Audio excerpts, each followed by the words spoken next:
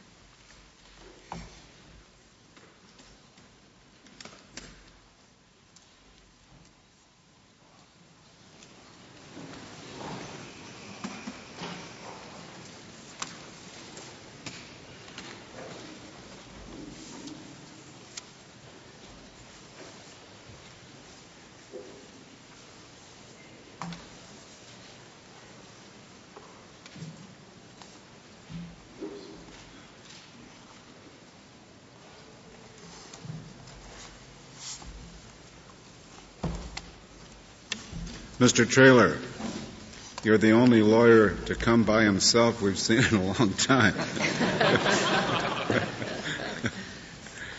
Mr. Chief Justice, members of the court, may it please the court,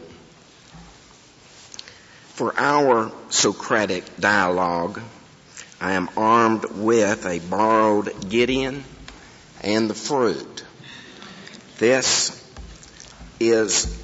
These aids go right to the jugular of this case and the genesis of the case, which is chapter 3 of Genesis. What we have here is when the serpent extended the fruit to the offeree, free will said that the offeree had a right to accept or reject the gift.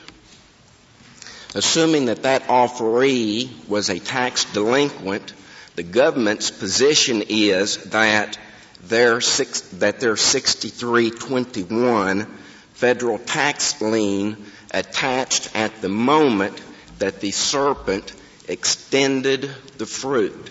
That is not. The IRS was not in paradise.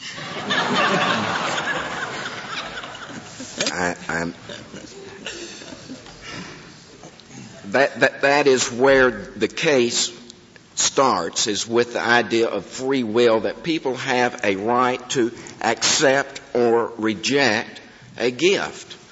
The government don't believe that. They believe that when you have the right to make that decision and grab the fruit, that their lien attached to that personal right of decision to elect.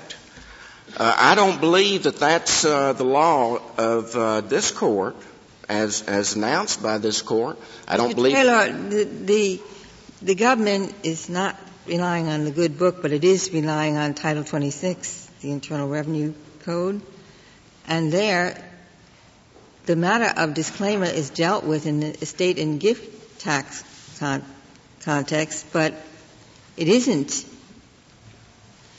The permission for a disclaimer appears expressly in the estate and gift tax. There is no such provision for the Tax Lien Act. So the government is saying Congress did not choose to provide for disclaimer in that context, so there is none. What Congress said was that for their tax lien to attach, the taxpayer must have property or rights to the property. When Mrs. Drye died, at the instant of her death, the government's position is that Mr. Drye acquired a right to property or property in her estate. That is not the law of the state of Arkansas, and it is not the law that this court has pronounced. But as I understood it, Mr. Traylor, at least I think the Eighth Circuit felt that way, that under Arkansas law, your client acquired a property interest upon death because he didn't remit it for a number of months afterwards. Well, he has 9 months within which to make that personal. Well, who owned the real estate during the 9 months before the decision was made? Who owned it? The law is very clear that the estate owned it. You don't think in the case of real property that the title went to the beneficiary? Absolutely not. Arkansas law? Absolutely not. Let me ask you this. Mr. Drye have a right to transfer whatever right he had to his mother's estate before he acquired it? He would acquire that right if and only if he took a bite of the apple. You don't think there's any way under Arkansas law that before all of this happened, even before his mother died, could he transfer whatever right he had to someone? Only if he took a bite of the apple. Nothing vests until you accept the gift, the offer of the gift. There has to be an act of an acceptance. At that point, Mr. Drye would acquire an interest or property in his mother's estate sufficient for the tax lien to attach. That never happened. Mr. Traylor, the district judge, who I'm sure must have been an Arkansas practicing lawyer before he was appointed to the bench, found against you on this point, and the Court of Appeals, which certainly knows more about Arkansas law than we do, found against you, saying that there was a property interest under Arkansas law. So you have kind of a heavy burden to persuade us otherwise. Well, very simply, Judge Howard and Eighth Circuit got it backwards. Well, they don't realize it, though.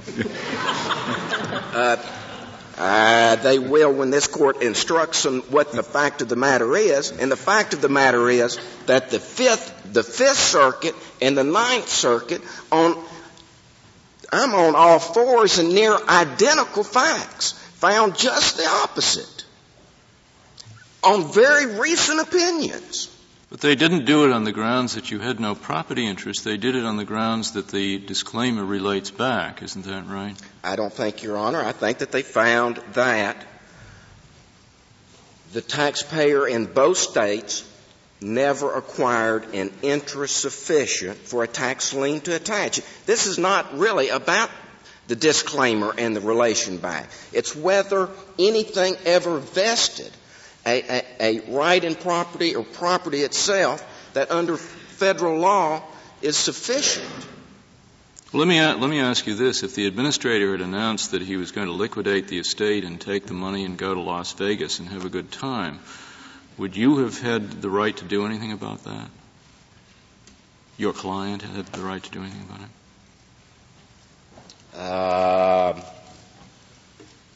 Good question. Well, let's see. My client was the administrator. Would he have sat back and said, well, too bad, I have no property interests or rights to property, so I guess the administrator can look forward to a good time? Had he disclaimed prior to that? That's not my question. He hadn't taken any action one way or the other. The administrator is on the way to Las Vegas. Can he do anything about it? Yes. What? He can take a bite of the apple and go to state court and say, enjoin that administrator from going to Las Vegas. And he would say when he got to court, would he not, I have a right to inherit that property if I want to, and therefore he can't go to Las Vegas. He's bitten the apple and he's the tax lien has... Well, let's assume you are representing him and he says, I'm not biting the apple. I am simply asserting a right to bite the apple. Haven't bitten yet. Can he stop? I believe that that would be an act of acceptance by going to court and saying that I am protecting my interest. And he had a right to do that. I am acknowledging. And he has a right to go into court and do that, doesn't he?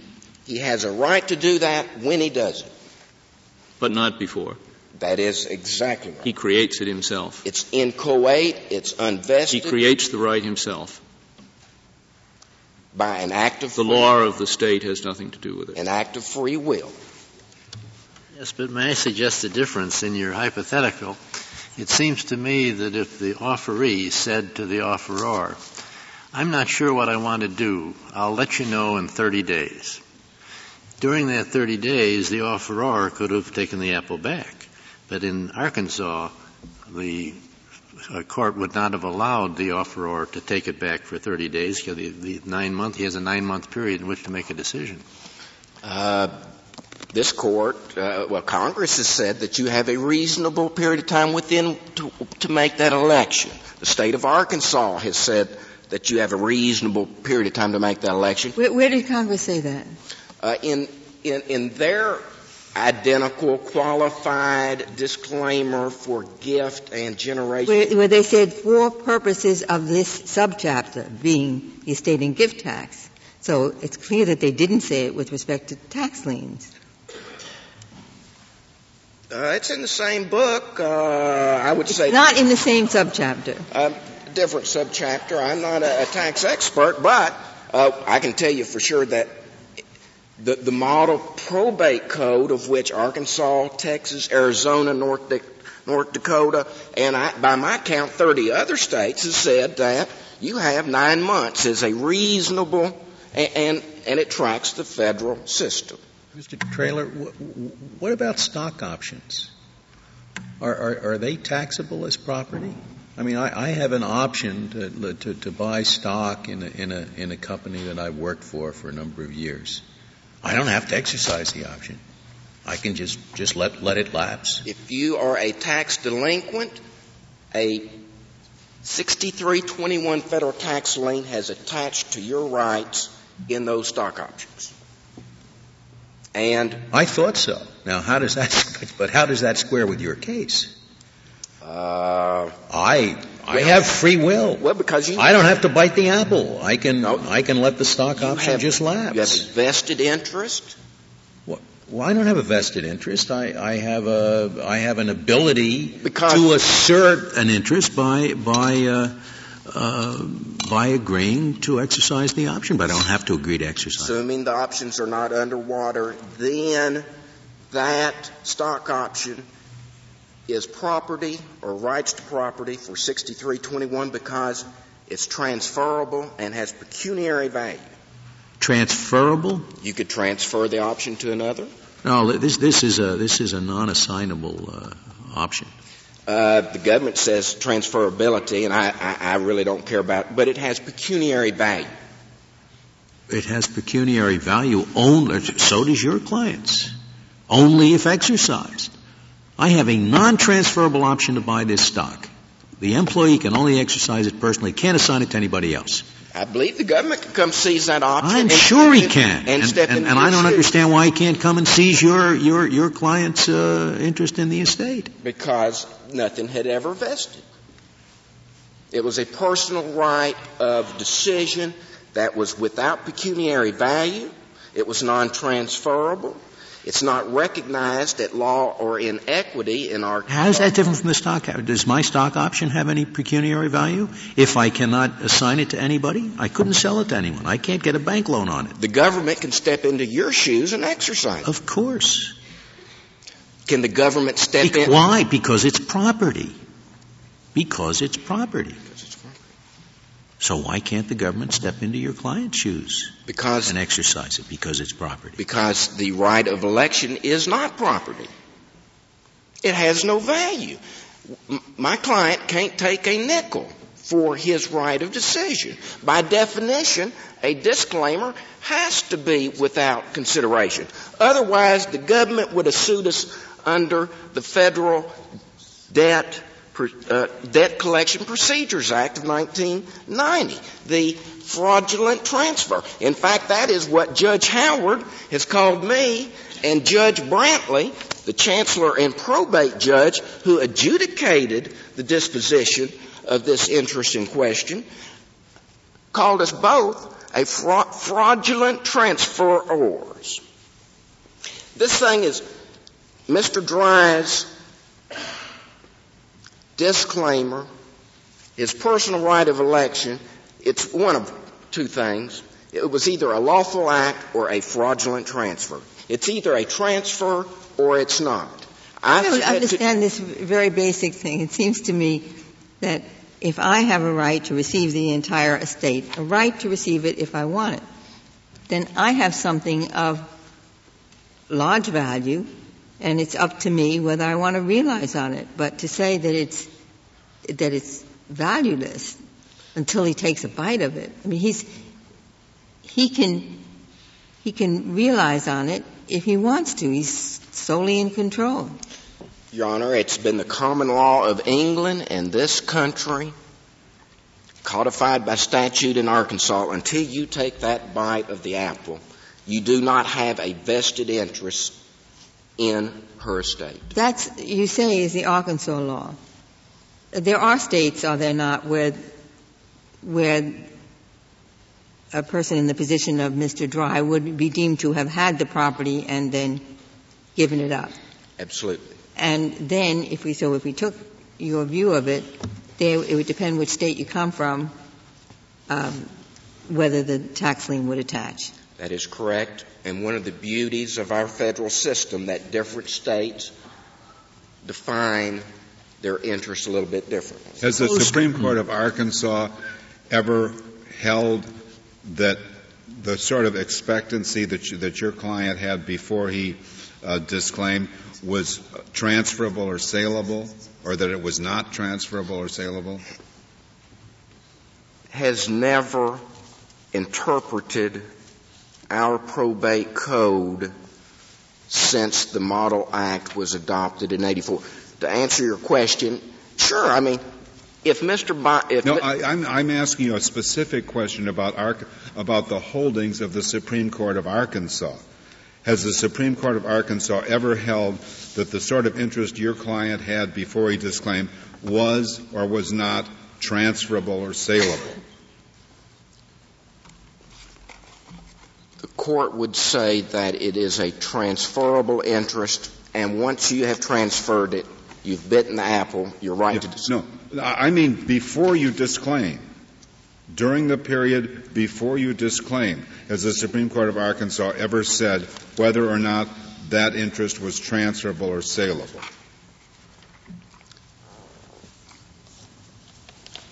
I'm doing my best, Your Honor. That is an act of the bite of the apple. And no, don't tell me about the bite of the apple anymore. Just tell me what the Supreme Court of Arkansas has done, or if it hasn't done anything. I mean, this seems the key to your whole case. And if there's a case out there that shows the Eighth Circuit and the District Court were wrong, you should surely have it. What is that case? The Fifth and Ninth Circuit decisions. What about the Rutherford case of the state of Arkansas, which, as I understand it, says that one can agree to convey an expectancy in an estate? You can. All right. So why doesn't that indicate that a transfer, an expectancy is transferable? It's property. It has value. That's what I get from the Rutherford case. Now, and it seems to me that's the case we ought to talk about. Now, maybe you have ways to distinguish it. Because it begs the question. The interest has already vested. The act of assignment of the an expectancy is not vested. It is once you assign it. You can no longer disclaim. It would be a bar to disclaimer. Well, I guess after you accept the devise, and while the state is still in administration, what you have might be called an expectancy. I'm not sure I'm that interested in what the Supreme Court of Arkansas has to say. To come back to my stock option example, suppose the state of Delaware, in order to make itself even more attractive to corporations, passes a law that says henceforward stock options in the stock of Delaware corporations are not property. Would the federal government still be able to tax those stock options? This Court answered that question very clearly in the National Bank of Commerce case, which I believe to be the leading case on the question. And states can't define what is or what is not property. For purposes of the federal tax law. Yes, sir. So You say states can't define what is or is not property for purposes of federal tax law? They cannot. I thought our cases held just the opposite, that the statute says if you have property, the government can get it. But whether or not you have property is up to state law. You look at the interest under state law and then under National Bank of Commerce. You then look to see if that interest is property or rights to property. And the definition primarily is, does it have pecuniary value? State law defines your rights, but whether that bundle of rights, whatever it is, rises to the level of being property under the Internal Revenue Code is a matter of federal law. Precisely because of your Delaware example. You can't let states define what is encumber the tax man. Then it's irrelevant for our purposes that as a matter of Arkansas law, the vesting of the decision to disclaim relates back to the date of death, and that therefore, as a matter of Arkansas law, he never had any property. That's irrelevant. Is that right?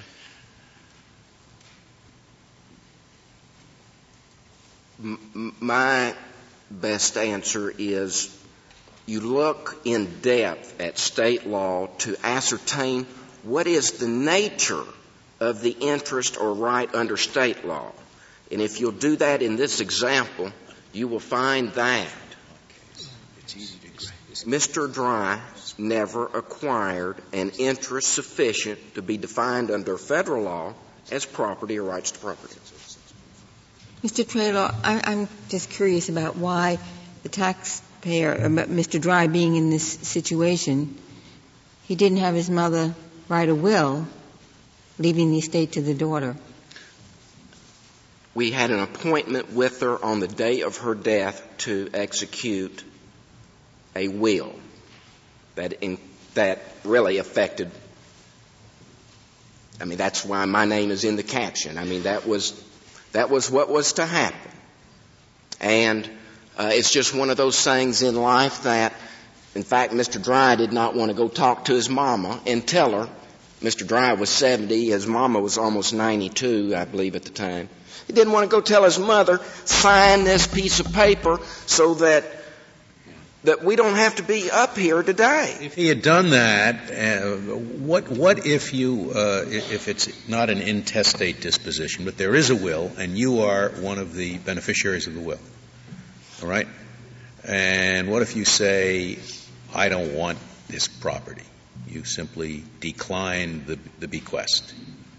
That has been the common law of England and this country for you can do it. And hundreds of years. You can do it. Absolutely. And is that considered, your interest in that bequest considered property for purposes of the federal tax law?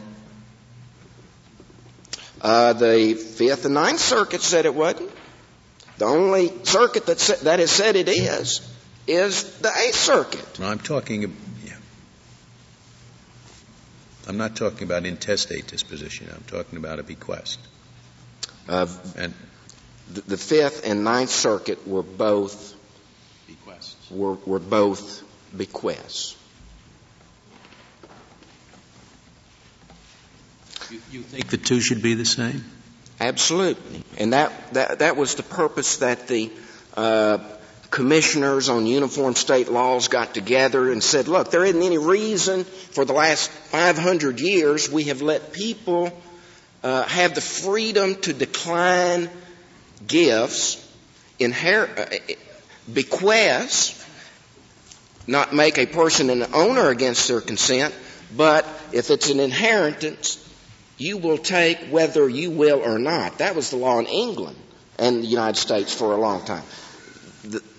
The commissioners got together and said, look, there isn't any reason for that. Particularly as you look at the federal tax consequences, one is a transfer, one is not. They got together back in the mid-'60s. They removed the common law anomaly of that feudalism is where that distinction arose hundreds and hundreds of years ago, and the state of Arkansas has adopted it, Texas, Arizona, North Dakota, and by my count 30 other jurisdictions. They have removed the distinction between the two of them. This case is, the Fifth Circuit decision is right on point, and it's the best analysis that I have seen of it. And the recent Ninth Circuit decision, both of them to me are very thoughtful decisions. And I understand that this is not a very palatable result that has resulted. Mr. Drye didn't pay his taxes. The government needs the taxes. And through this sleight of hand, but these people across the street over... The government doesn't really need the tax. They had a surplus, I think. Well, the people across the street in Congress can very easily change it. In their wisdom, they have chosen not to make a disclaimer, a fraudulent conveyance. In fact, in the state of Arkansas, Mr. Drye would not have had this ability to have disclaimed up until about the mid-'80s because at that time the law was an insolvent beneficiary could not disclaim. That bar was removed, in the mid-'80s. Chief Justice, if I might, if there's no other present questions, could I reserve the balance of my time? Yes, you may, Mr. Chairman. Thank you. Mr. Jones will hear from you. Mr. Chief Justice, and may it please the Court, Jones, you don't have a stick that you're going to turn into a snake or anything. I knew this day was going to come. I just was hoping it wouldn't be today. I want to say 5 seconds worth about the apple and then talk about the law. This case does not involve an offer of a gift. This case, an offeree doesn't have any legal rights in the proposed gift. He can't enforce the offer. This case involves an intestate succession to which petitioner as the sole heir had lawfully and legally enforceable rights in Arkansas. With that background, I'd like to now talk about what the legal issue is. The legal issue is what's the scope of the federal tax lien. Section 6321 of the Internal Revenue Code creates a federal lien in all property and rights to property of any delinquent taxpayer. And in a long series of cases, beginning with the Glass City Bank case in 1945, the Court has plainly set out the way that we're supposed to answer these questions. First, you look to state law to see what the nature of the interest that the taxpayer has is. And then secondly, federal law governs the determination of whether that interest is property or rights to property under the federal lien. Would you treat testate and intestate the same? Almost certainly the answer would be the same. Certainly the method of answering the question is the same. The method is, did the taxpayer have a valuable, legally protected right to receive the property? If you treat testate the same, then what about the government's attaching a tax lien to a gift that I've offered? I haven't died yet, but I've offered my son a particular gift. Your son would have no legally protected right, no enforceable right to make you transfer that property to him. That's why I wanted to make that point at the beginning. This case does not involve that situation. What if state law is that, like an offer, the offer of a gift remains open until it's accepted?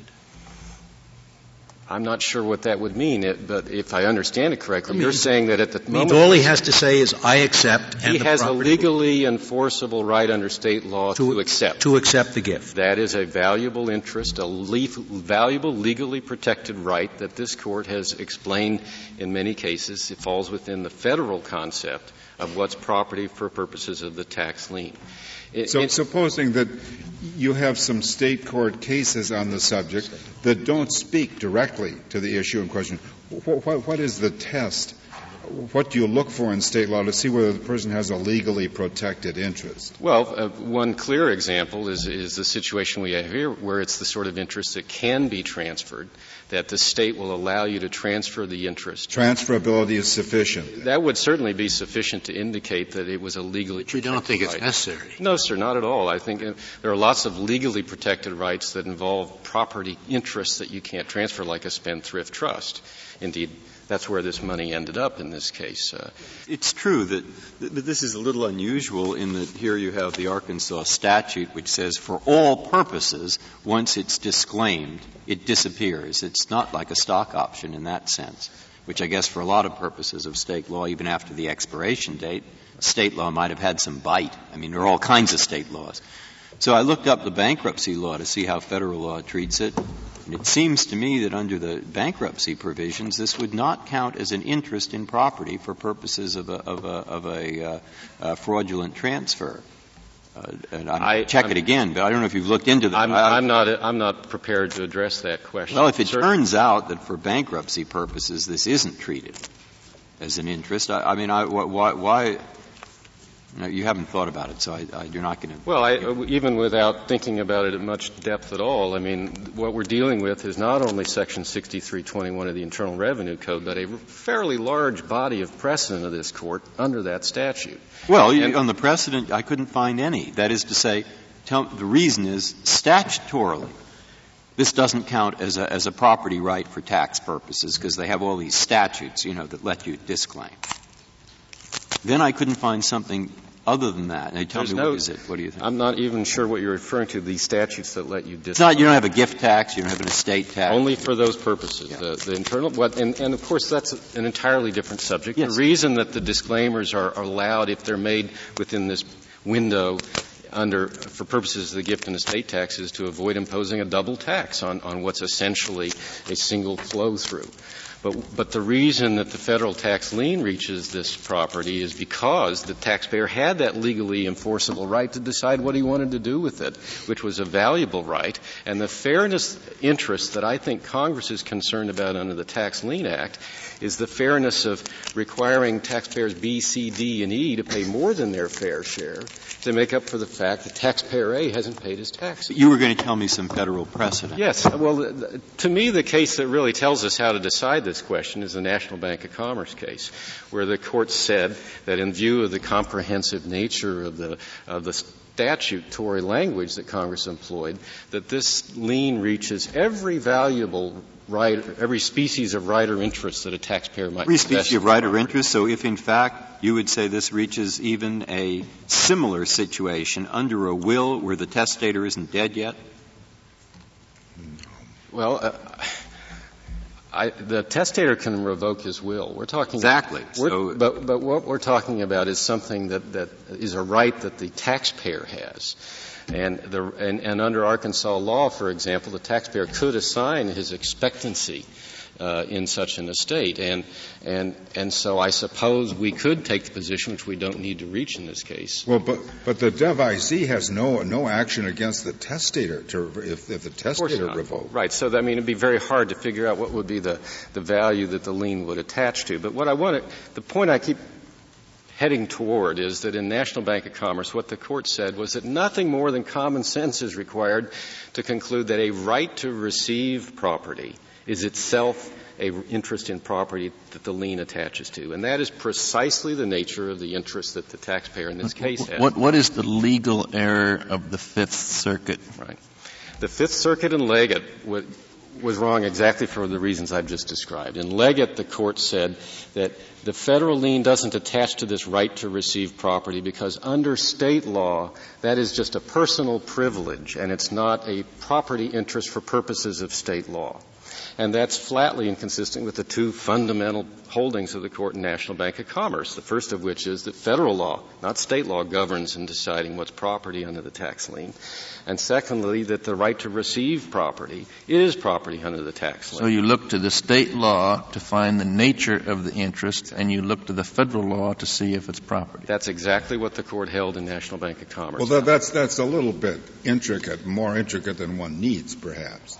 Well, these intricacies rarely arise, but when they arise, that's how they're to be resolved. What was the interest under Texas law? Was it Texas that the Fifth Circuit was deciding? Yes, it was a interest under a will, but the principles of property that govern the disposition of that interest are the same, whether it's intestate or testate. And indeed, as we pointed out in our brief, the Fifth Circuit and Leggett seems to us to have erred in its description of how state law operates, to say all they had was a right of decision. They had a lot more than a right to decision, as the Eighth Circuit pointed out in this case under the similar provisions of Arkansas. A right of rescission or decision? Decision is what the Fifth Circuit called it. Under the state law, they have an absolute right to receive the property without doing anything. They don't have to make a decision any more than I have to make a decision to withdraw money out of my bank account. It's still my property. If I withdraw it. He has a property right, but does he have a property right in the assets of the estate? Yes. Well, I find he has a right to proceed. Suppose I make you a contractual offer that is open for 90 days. And under most states' laws nowadays, if I say it's open for 90 days, you can count on that. That is worth something. It's a beneficial contract to you.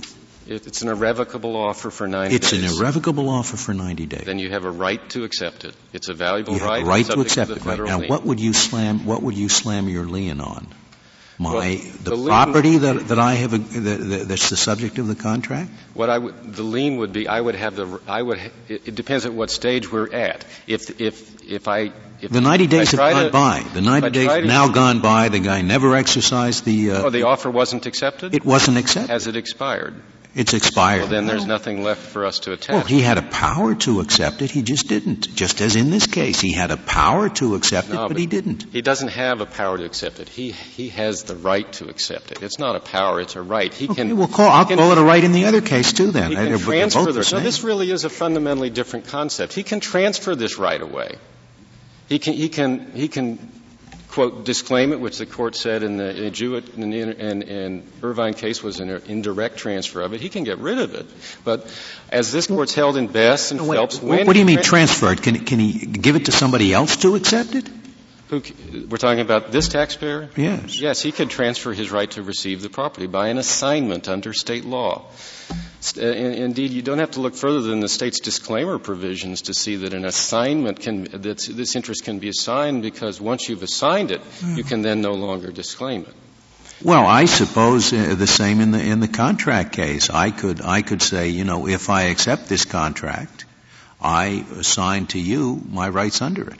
And the federal You can't accept it for me, but if I do accept it, you'll have my rights under it. I see no difference in the two cases, and I don't. In other words, I acknowledge that it's property, but is the property the assets of the estate, or is it rather this right to accept it, which is intangible and which I don't know how you can. The easiest way to answer it is by reference to the court's decision in the Phelps case. The federal lien attaches to the property and to however it is transferred and to anything substituted for it. And because of that, the lien exists at all phases of this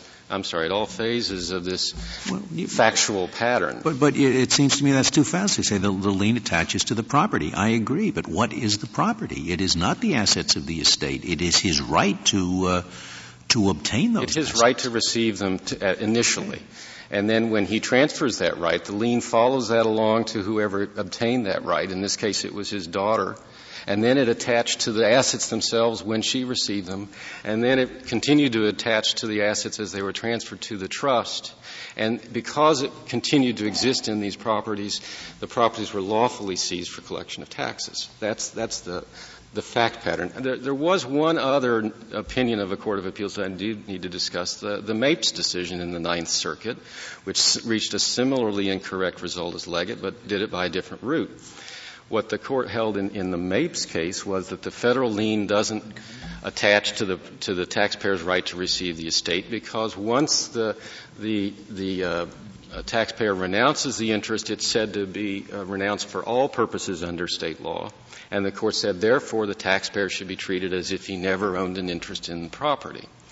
The clear in error in that decision is the Court didn't cite any of this Court's decisions, and in particular didn't cite the Mitchell case, where this Court held that a retroactive renunciation of a property interest, and I'm quoting, should not be misinterpreted as an indication that the taxpayer never owned an interest in the property.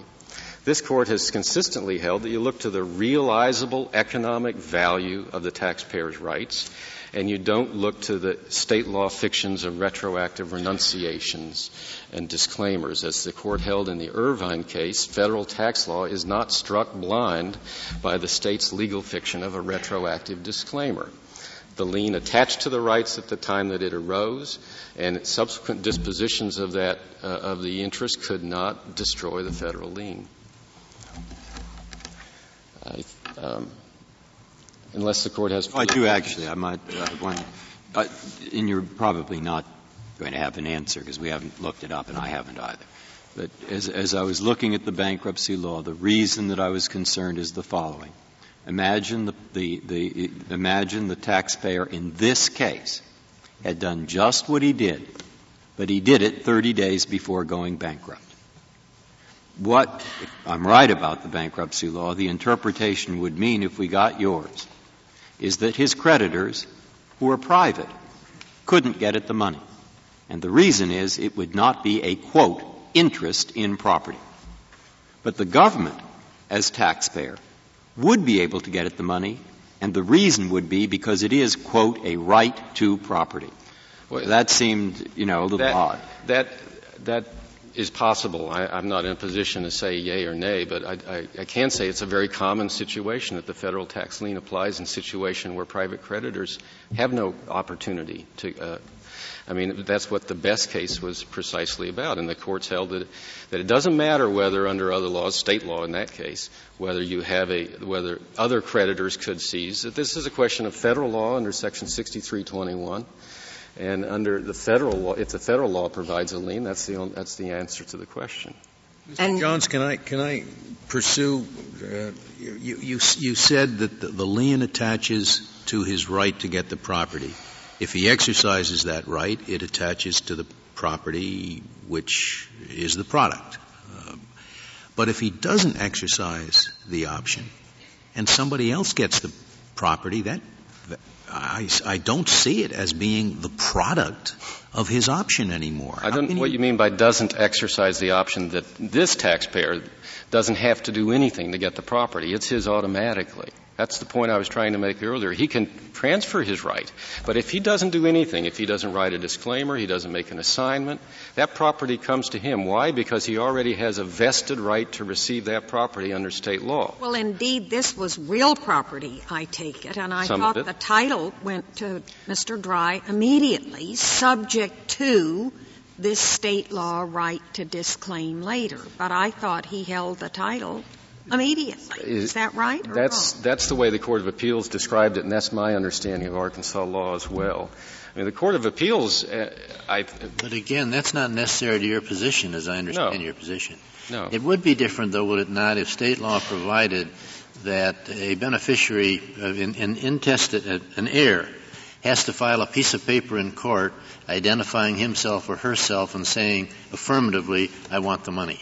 It would only be different if the right were not irrevocable. He would have no right to the money unless he filed that piece of paper. Well, if they had the right to the money, if they had a legally protected right to... But he had to take an affirmative step to do it. That goes back to the colloquy I had with Justice Scalia. If he has a legally protected right that is vested in him to receive this money... It's a matter of state law, though. The nature of the interest, he has nothing unless he files that piece of paper. Well, that's an interesting point. I really haven't thought about that. It's different. If he had to take a specific act and he doesn't take the act, that would be a harder problem, and I'm not sure how we come out. This case is not like that. I want to point out the Eighth Circuit said that he doesn't have to do anything. No, I understand. I understand that. But the Commerce case was a bank account, and he clearly owned the money. It's just a question of how much between the joint account. Isn't that right? Well, you relied there on the fact he had a right to withdraw the money. He had a right to receive the money, which is I'm using the words of the court in the National Bank of Commerce case. And they pointed out that it didn't matter whether that was a right that state law would call a property right. It didn't matter that he couldn't get the money until someday in the future.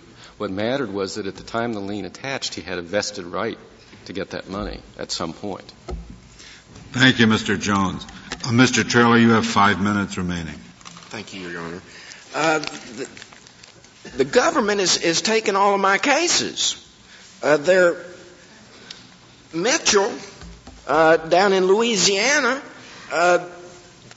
those delinquent taxpayers, they had a present right. And then they tried to disclaim it, and the court said, look, an act of God cannot remove a federal tax lien once it's attached. And I agree with that.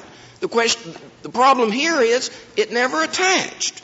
Irvine, the court recently has stated that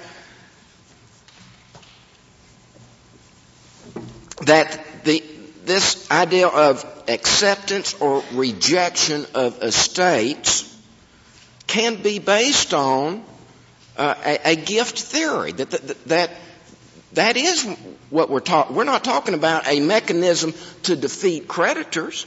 We're talking about transfer and succession of estates. Best, that's my case. The delinquent taxpayer at any time could go get the cash value of his life insurance policies, the fact that he later executed a disclaimer. A state disclaimer can't extinguish a federal tax lien once it's attached. Only people who can do that are the people across the street. Two interesting things. The government says that in his opening statement that this idea of the bite of the apple, look at page 22 of their brief. It says in the second full paragraph, an offer which can be accepted or rejected is itself an interest in property. Here's an offer you can accept or reject. The government lien has attached. I submit to you that ain't the law of the country. Well, the government's changed its position a little bit, and says that if the offer is framed in such a way that the property is yours unless you affirmatively reject, you have property on which the lien can. The act of doing nothing is an affirmative act that cooks your goose. The act of doing nothing is an affirmative act? Exactly. Let me contemplate that for a minute. Over the passage of time, and I would like to... Anyway, the statute doesn't say interest, it says right. It says you have a right to property. And if you do nothing and you get the property and legally you're entitled to it, how don't you have a right to property? It didn't say interest. You have a right to accept or reject. But more importantly, I would like to go to your bankruptcy question. Well, I just distinguished it away because I said it uses interest and not right. You go ahead. On the bankruptcy question, whether a trustee has a right to avoid a disclaimer made within, I guess it'd be 4 months, the government ought to read note 17 of its own brief, where they represent that the trustee does have such a right. I submit to you that they do not read that section of the bankruptcy code properly. The only thing that generally the bankruptcy trustee can avoid are transfers. Disclaimers, by definition, cannot be a transfer because you cannot accept any consideration for it. Mr. Taylor, do I take it from what you just said, cannot be a transfer, that the estate gift tax provision for disclaimer, that was unnecessary?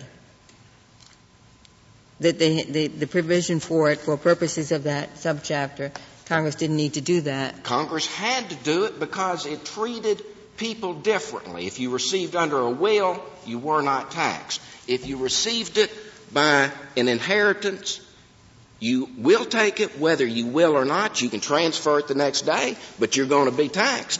And people raised Cain and said, what's the difference? Congress said there is no difference. So we're going to treat both of you the same. And then the state law commissioners got on the same bandwagon. Thank you, Mr. Traylor. Thank you. The case is submitted. The Honorable Court is now adjourned until tomorrow at 10 o'clock.